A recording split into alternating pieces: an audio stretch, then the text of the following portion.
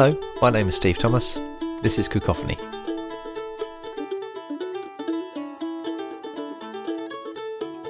Over the next 4 episodes, we're going to listen to a big piece for piano.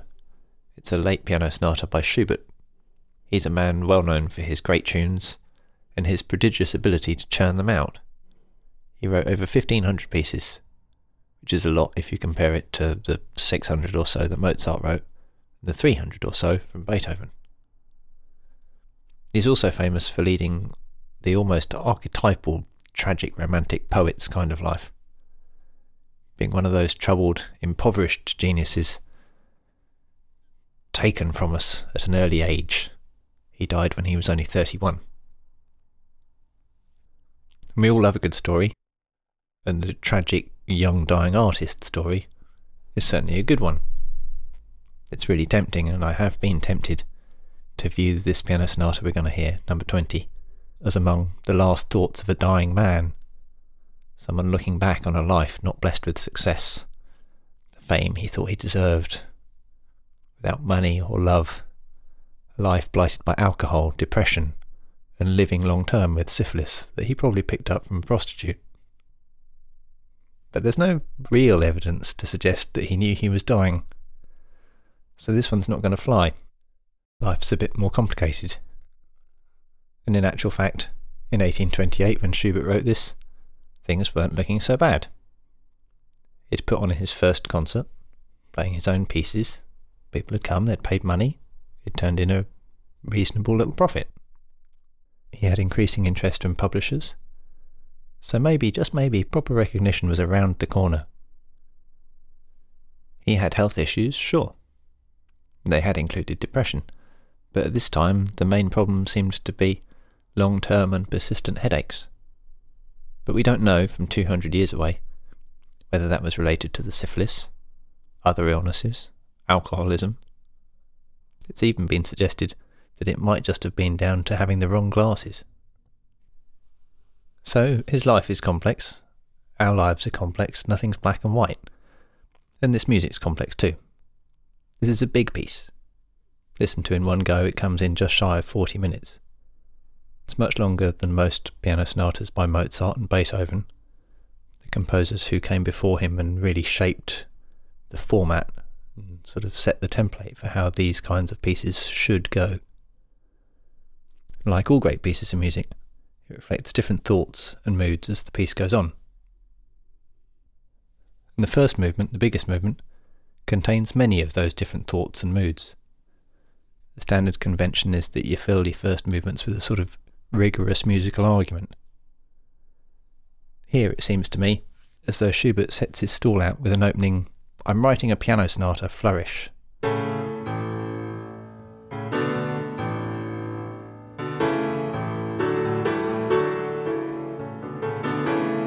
And then becomes almost immediately distracted with those downward cascades of notes and a whole flurry of conflicting thoughts and ideas.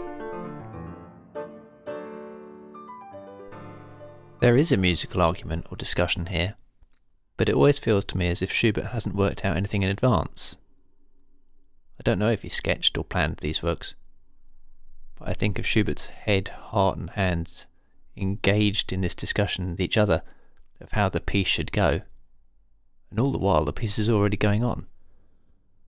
For a large-scale piece that was intended to be published and performed by other people, this is often very, very intimate. And I think one of the arguments we hear in this movement is between public declamation and private doubt and uncertainty. It can be quite hard to follow everything, every twist and turn, and I don't think it's necessary to get all of this, or that Schubert meant us to. One of the things that Schubert does that makes it easier for the listener is that he keeps returning to the same musical ideas, so we have a hook on which to hang things. Here it seems like this motif poses a question that gets a different answer each time.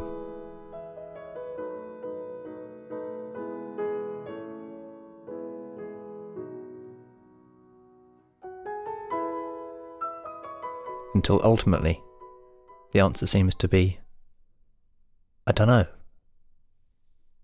I don't know. So this music's chatty, discursive, full of good tunes, but it's Schubert looking for an answer.